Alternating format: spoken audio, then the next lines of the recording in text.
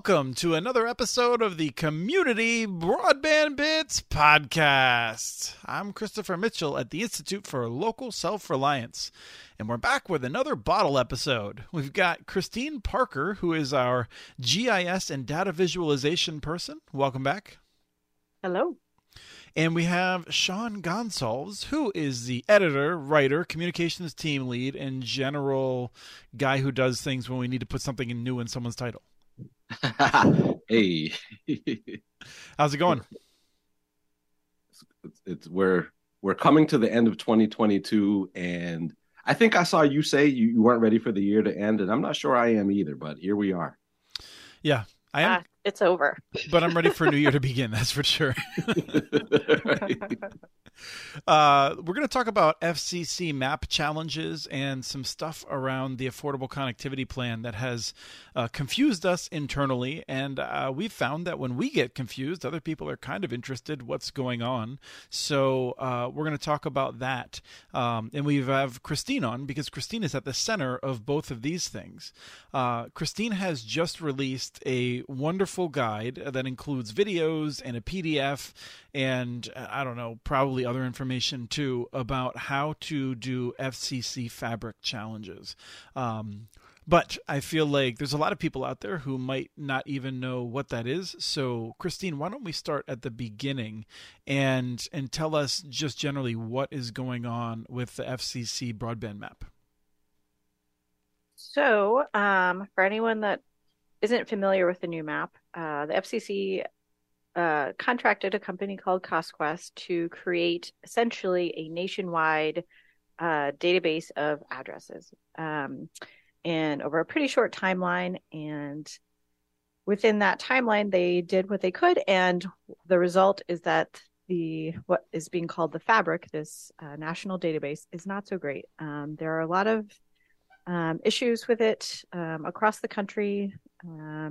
And to help resolve this problem, as well as any issues with service that internet service providers are claiming in the map, customers or anyone really can actually challenge mistaken information that they're finding in the map. So if a location is not present on their home or business, they can go in and submit a challenge, or if any information about their location is incorrect, they can challenge that. And now we're thinking about this as two separate things. At least I kind of categorize it that when I'm talking to people, because the first question is whether the FCC and CostQuest have correctly identified all of the places in the United States where we want to have broadband. So that would be like rural homes and businesses, urban homes and businesses. But it's generally the records are more clear for urban, so the map is more accurate in urban areas. In rural areas, we want to make sure that we have homes on the map, not sheds or, abandoned outhouses. I've just been listening to a lot of Revolutionary War here, history, and I keep hearing that one of the places that they wanted to quarter the British troops was in outhouses, and I just still don't get that. So outhouses are at the top of my brain, but buildings in rural areas that should have broadband delivered to them, high quality internet access. That's what we want to make sure are on the map. And a lot of areas, in Vermont, there might be as many as 22% of rural locations might be missing from the map. And so that's a fabric challenge. Like, do they correctly have the address? And the other thing is, if they have the address, do they correctly describe the internet access options that are available there? And that's the second type of challenge.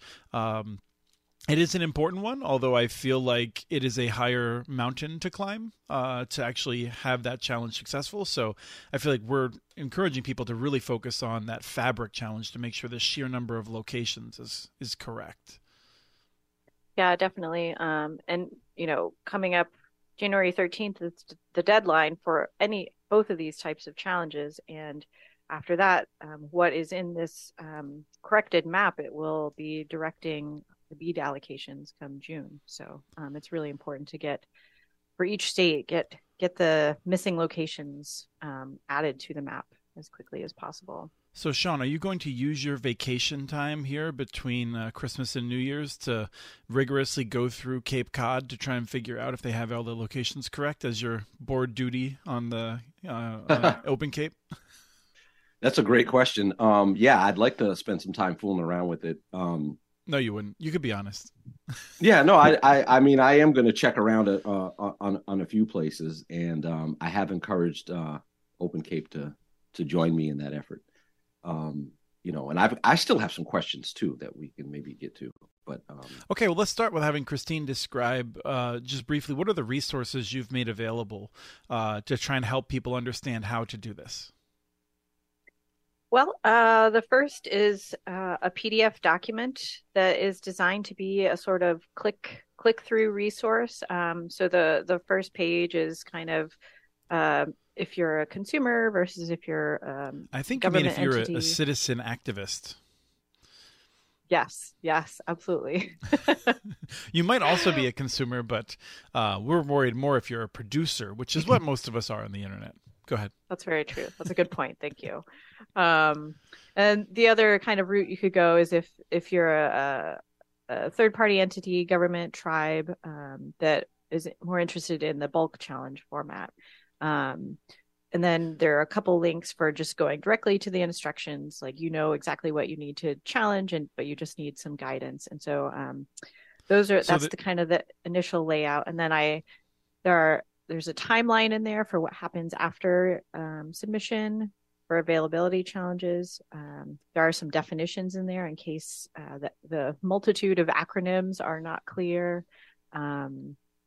It's a cool choose your own adventure multimedia document, though.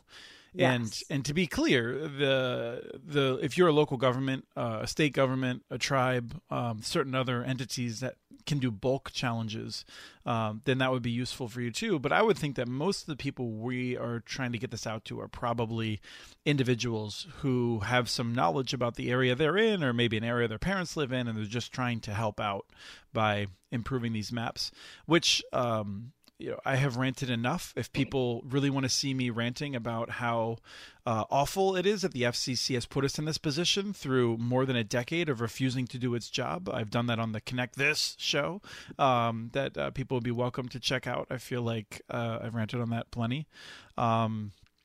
But there's a lot of fault to be had, and I think it's ridiculous that we are expecting people between Thanksgiving and New Year's to be fixing this map that has been done and has a whole lot of other problems involved with how the FCC went about this. But we're not gonna get lost into that here, I think. Unless that's one of the questions that Sean has. But Sean, what was your questions you had popping up? No, I've got a couple, but one thing that we shouldn't just breeze over, because it's obvious to us and probably a lot of our listeners, but to the extent that these are individuals challenging, like we should state clearly why this is important. Like why should we care that this map be accurate? Because we're completists, and we just want to make sure that things are right in the world, and we can't sleep when things aren't right in the world. Is that the only reason, Christine?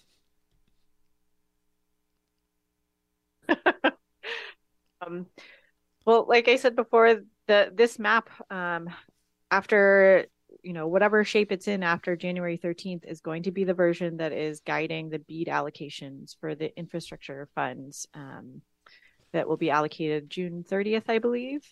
And so, the states and communities that are able to take this on and submit challenges and get this data corrected and do the best job that they can before January 13th are going to be in a much better position to receive allocations from BEAD next summer. Right, because the way it works is that every state gets every state starts with $100,000, and then states get more based on the proportion of unserved addresses, broadband serviceable locations, which means that in the case of Vermont, if indeed they're correct that 22% of rural addresses in Vermont were not concluded, and Vermont fixes that, If Vermont had not fixed that, then they would be getting 22% less money potentially, or at least some proportionately lower amount of money because they would be perceived to have fewer addresses. And so we'll often say, and I mean tongue somewhat in cheek, that you want to make sure that you fix missing addresses. If you find extra addresses, you may not want to spend as much time on that. Right. You certainly don't want to engage in fraud. You don't want to put false data into the record. That would be, I would hope, punished, frankly, although the FCC has a real crap record of following up with people that lie to it, unless they're, especially if they're big companies. So, right. But I still wouldn't engage in fraud. That's just my personal merit, my personal morals, I guess. So good one. My sort of two overarching questions, and speaking about states and challenging, submitting vote challenges or whatever. What's up with Texas is one of my questions. Because as I understand it, they are apparently not going to challenge what is up with Texas? No, Texas is one of several states. I just jumped in. I don't know why I did that, Sean. It's an unfortunate habit of mine. Texas is one of several states that's basically like, nope, we're not going to do it. And if you're not deep into the weeds on this, it looks kind of confusing. Why would states opt out of this? Right. And as Deanne points out, since when does Texas trust the federal government to do anything, to get anything right? Oh, this is not a matter of Texas trusting the federal government. Yeah, I know. I've heard a little bit of. So I heard one theory, and that is that the more, so, every state is getting the 100 million, and then beyond that, the number of locations they have will influence how much they get from the remaining allocations. And one explanation I heard was that when it comes down to it, you're getting a fixed, you have a fixed amount of money that you're receiving, and per location, that is only going to decrease the more locations you add to your total number of locations in your state. So the amount you have to spend connecting per location will decline overall. Right. So if you're going to add locations to the map, they better not have internet access if you're trying to game out the amount of money you get. Right. Yeah. I don't know if I believe that's how the numbers would work if you add a bunch of rural addresses in Texas. I had thought, and this is a classic case of working it out live, but Christine, do you understand what's going on with Lightbox and contractual obligations? Because my understanding, and this is like, I've barely been following it because, I've just been off, playing basketball every day rather than doing my job and not paying attention to this. Yeah, that's what I've been doing. I think some of the states have a whole bunch of information about what's available and what's not available from a contract with Lightbox, and they are contractually prohibited from using that to improve the FCC maps, I believe. Am I understanding that correctly? I haven't heard this officially, but I suspected it because I knew Texas just signed a contract with Lightbox to create their state broadband map. So that would make sense. I know Montana also was working with Lightbox. Yep. I didn't know I hadn't heard if they were going to challenge or not yet, though. Which begs the question of what's the point of having your own data or contracting with someone else to give you data if you're not going to use it to actually challenge the FCC data? Yeah, I mean, for anyone who is interested in this larger philosophic question, I feel like this is one that Ezra Klein often tackles on his podcast regarding government and how capable government is and whether we invest in government or private companies. It's a hobby horse of mine often. I feel like many state governments rely on outside contractors and they don't build up their own capability to do important work. And then they lose the ability to have information in the public domain that is crucial to be in the public domain. And so if you're a government that needs this data and the only place you can get it is from companies that will insist on onerous conditions and how you can use that data, you're kind of in a tough spot at that point. And I think we're in that spot in part because state governments and the federal government waited until freaking 2022 to try and figure out where everyone had broadband was, something that we've been talking about for more than a decade. So, I mean, like, states could have been collecting this information before. States still aren't collecting pricing information. They could do that.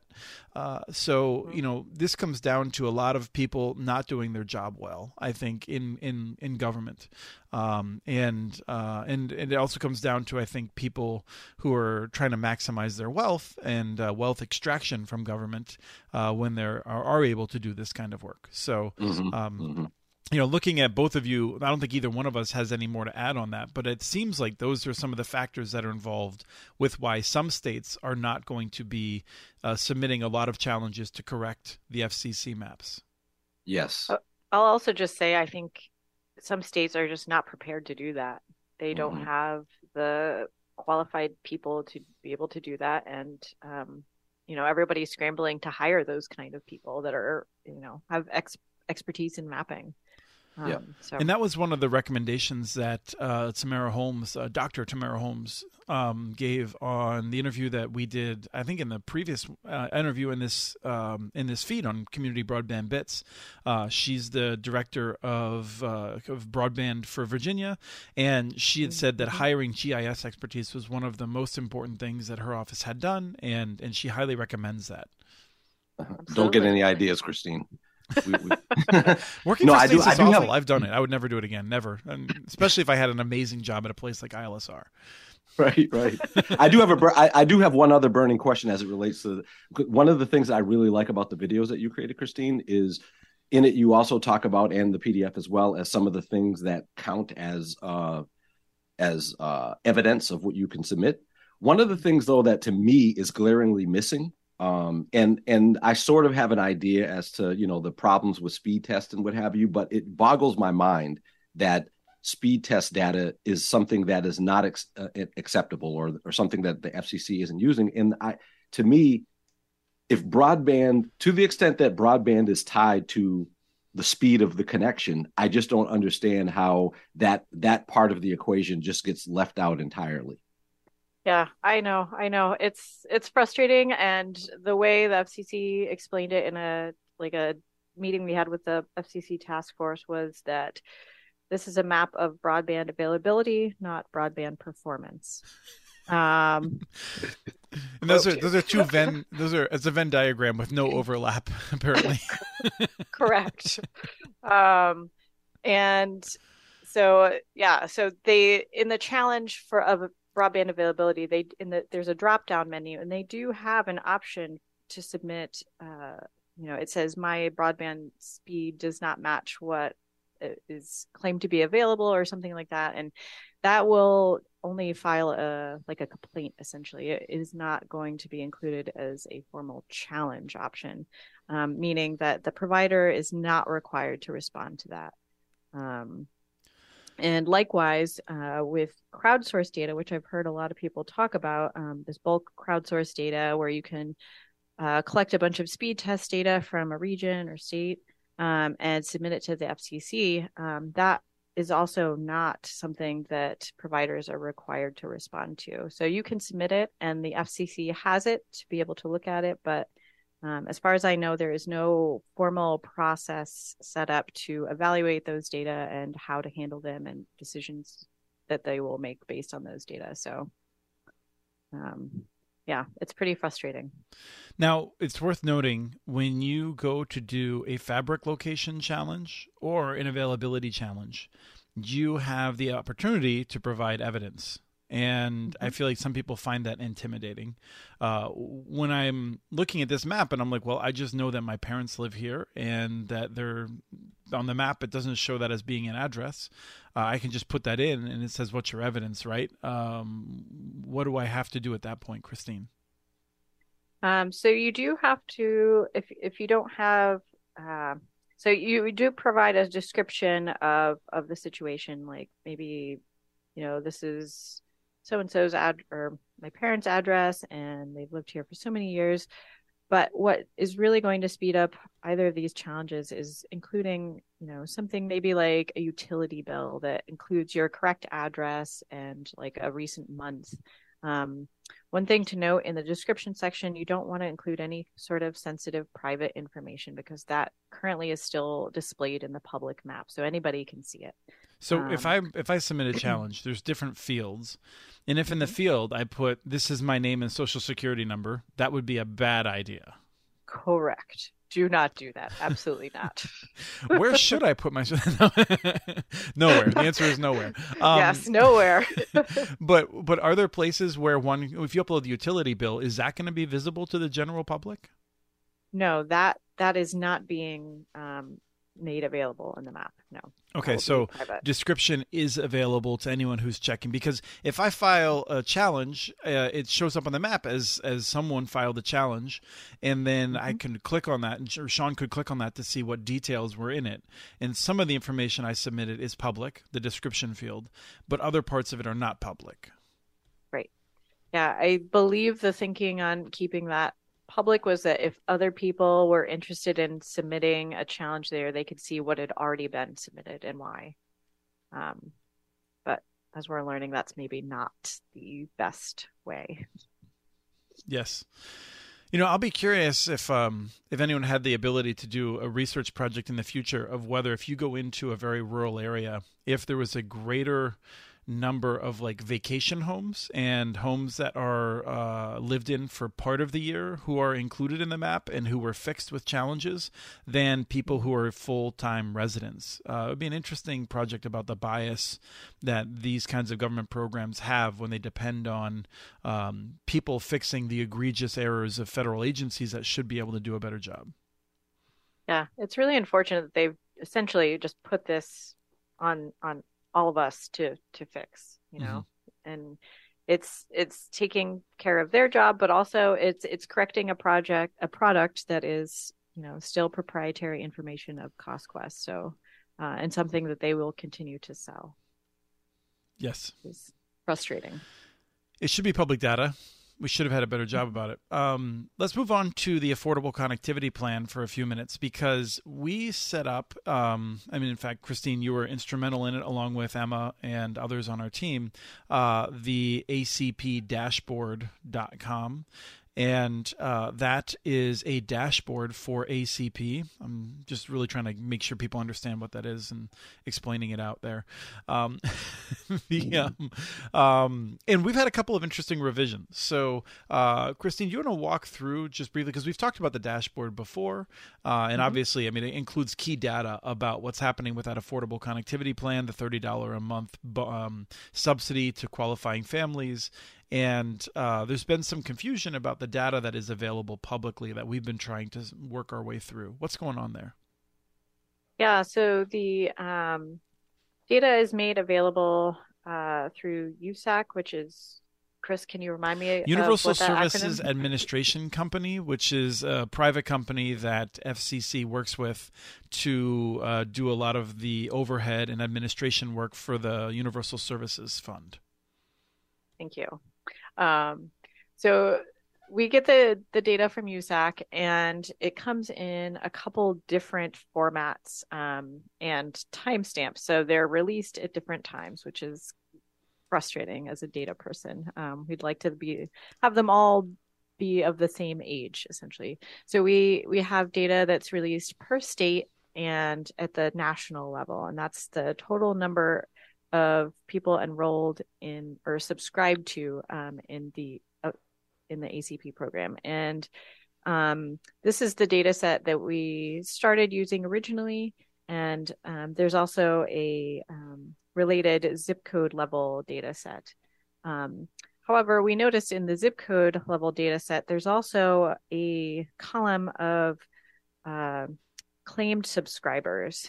And we originally decided not to use this data set because it was much more dated than the information some other data sets that we were working from that they provide. You say dated. What does that mean? Meaning they were like a month or two older than the other data sets.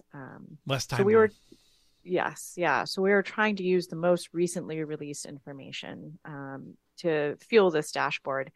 And then we heard that, maybe that the claimed subscribers was actually the more accurate number to use and represented the number of people that were actively using the program. And so money was going out the door with those numbers versus the others that we heard that maybe they were just enrolled but not actively using the program. So there wasn't necessarily money going out for each of those people. Right, because and so I might have gone through the process of signing up. I might have used it for a month or two, and then maybe I moved, or maybe I didn't like that service and I stopped taking it, but I was still technically enrolled, but I might not have been getting a subsidy for some number of months after that.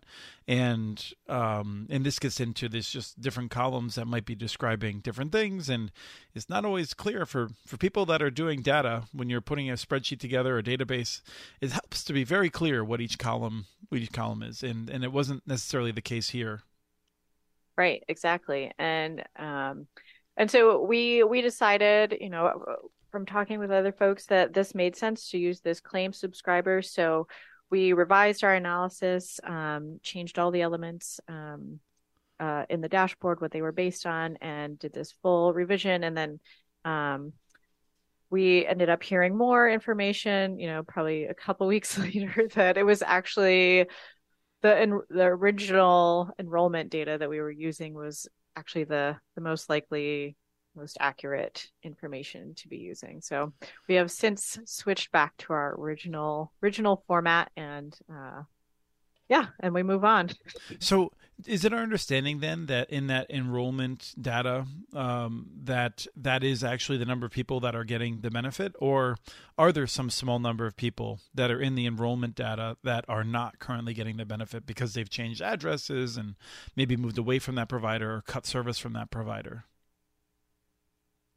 That is something that we honestly are not sure about, because they just don't provide enough information about the data themselves. And that is something that we've all been asking for and emailing about, and no one is getting any sort of solid answers about it. So we remain pretty frustrated. This is the history of dealing with USAC. Sean, I'll come back to you in a second. I just want to note, for years, there was very sparse information about E-Rate, a program that was spending billions of dollars a year on school contracts. And eventually audits did show that, for instance, AT&T was significantly overcharging some schools. There was some company or a newsroom that did an analysis of it. But USAC never made the data easily available. And it would have been super useful for schools to be able to see what other schools were paying and that sort of a thing, and to actually do some work on this to make sure schools weren't getting ripped off. And USAC just never made that easy. I feel like USAC has never seen that it is within its interest to make things easy for the public or researchers to be able to understand what's going on. USAC seems to be very focused on making things easy for the biggest companies that use the money that flows through USAC, and that's always just been a frustration of mine. I know there's really good people who work there, but it just seems like it's never been focused on good public information. Go ahead, Sean. And what I was going to say is, isn't it also the case that part of the sort of the discrepancy between the enrolled and the claimed benefit is that different ISPs get reimbursed? They file for reimbursements at different intervals. So some ISPs may wait, say, 6 months. Others do it more regularly. I don't know. I feel like that is also part of the equation, probably. I suspected that because I've heard that especially for smaller ISPs, that dedicating specific people to processing these claims and doing that each month is a real hassle. So I've suspected that maybe they were just doing it every so often, to kind of holding on to these and then submitting them in bulk. But I've since also heard that to some folks that just doesn't make sense, and this is from ISPs, that it's a lot of work to keep track of all of these things and to make sure that your numbers are adding up, and it wouldn't make sense necessarily to do it that way. So I'm not really sure. Yeah, and this is something that we are trying to get a little bit more clarity on. And if anyone out there has a sense of why particularly a larger ISP like an AT&T or a Comcast would wait a long time to get reimbursed. We're curious about it. I would have assumed, and I've said this internally, that the bigger companies, I would think, would want the money as soon as possible, because that's 6 months of significant amounts of money that they could have earning interest and being invested however they invest their reserves, as opposed to letting the federal government be getting that benefit. And so for people who are out there running businesses, if you wait too long to invoice, you're losing money, and so it does make sense to try to do that on a more regular basis, I would think. Right. Oh, and also, we shouldn't bury the lead too far for those who may fall between the cracks, which is that what we're talking about here is very much related to when we think the funds will be exhausted, and it turns out that they will be exhausted sooner rather than later. Yeah, I'm already exhausted. Christine, when are the funds going to be exhausted to our best estimate? Let's see. I believe last we were looking at like November 2024, and that was based on our current enrollment. A few weeks ago, it was at 41%. So at that level of enrollment, if it didn't increase anymore, it would be November 2024. Which we would expect it will be sooner than that, because the FCC is now finally, after years of comments from people that do this work in the digital inclusion field and working for digital equity, that there should be money for trying to promote this program. Crazy thought. And so ideally, we will see a more significant enrollment rate as the money is available for organizations to promote ACP enrollment. So I would expect that it will be happening earlier in 2024 rather than later in 2024. If I had to guess. Wait, you mean that not everybody in America even knows this program exists? No, it's shocking. Shocking. So with that's kind of where things are at with some of the mapping related stuff that we're doing and some of the data collection. Want to thank both Sean and Christine for hopping on at the last second. Thank you. Happy to be here. And we hope that you all have a wonderful end of the year. I think we got to do a roundup for the end of the year still. And we will be doing that and having a podcast in that period between Christmas and New Year's likely. But we will probably have some pretty cool stuff at the beginning of next year. So looking forward to the new year, and hope that everyone has a very happy and safe vacation. Hope you all get a vacation. Yes. I think we should petition that Sean loses his vacation just so he can work on that Cape Cod stuff. Oh yeah. I would love nothing more than that. All right. Have a good one, everyone.